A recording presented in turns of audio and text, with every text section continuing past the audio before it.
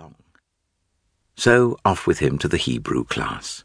But when he got there, it was unoccupied, and the volume marked 11334 was in its place on the shelf. It was vexatious to Garrett's self-respect to have disappointed an inquirer with so little reason, and he would have liked, had it not been against library rules, to take the book down to the vestibule then and there, so that it might be ready for Mr. Eldred when he called. However, next morning he would be on the lookout for him, and he begged the doorkeeper to send and let him know when the moment came. As a matter of fact, he was himself in the vestibule when Mr. Eldred arrived, very soon after the library opened, and when hardly anyone besides the staff were in the building. "I'm very sorry," he said. "It's not often that I make such a stupid mistake, but I did feel sure that the old gentleman I saw took out that very book and kept it in his hand without opening it, just as people do, you know, sir, when they mean to take a book out of the library and not merely refer to it. But, however, I'll run up now at once and get it for you this time." And here intervened a pause.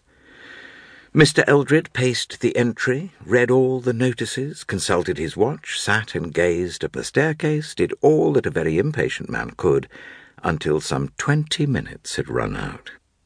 At last he addressed himself to the doorkeeper, and inquired if it was a very long way to that part of the library to which Mr. Garrett had gone.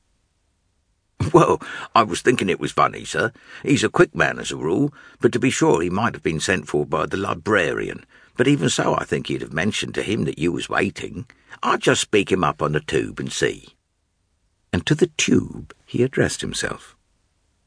As he absorbed the reply to his question, his face changed, and he made one or two supplementary inquiries, which were shortly answered. Then he came forward to his counter and spoke in a lower tone.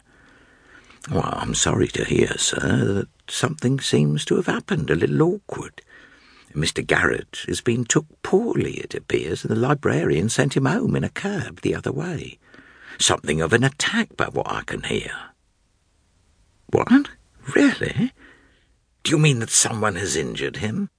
"Oh, no, sir, not violence here, but as I should judge, attacked with an attack, what you might term it, of illness. Not a strong constitution, Mr. Garrett. But as to your book, sir, perhaps you might be able to find it for yourself. It's too bad you should be disappointed this way twice over." But I'm so sorry that Mr. Garrett should have been taken ill in this way while he was obliging me. I think I must leave the book and call and inquire after him. You can give me his address, I suppose?" That was easily done. Mr. Garrett, it appeared, lodged in rooms not far from the station. And one other question. Did you happen to notice if an old gentleman, perhaps a clergyman, in a black cloak, left the library after I did yesterday?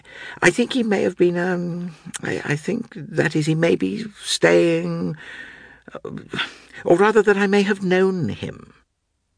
"Oh, not in a black cloak, sir, no. There were only 2 gentlemen left later than what you'd done, sir, both of them youngish men.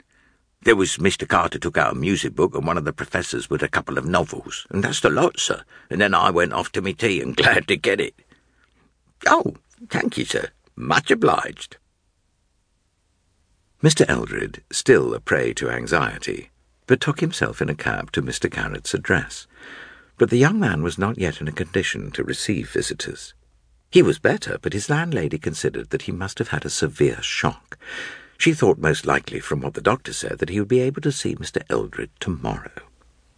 Mr. Eldred returned to his hotel at dusk, and spent, I fear, but a dull evening. On the next day, he was able to see Mr. Garrett. When in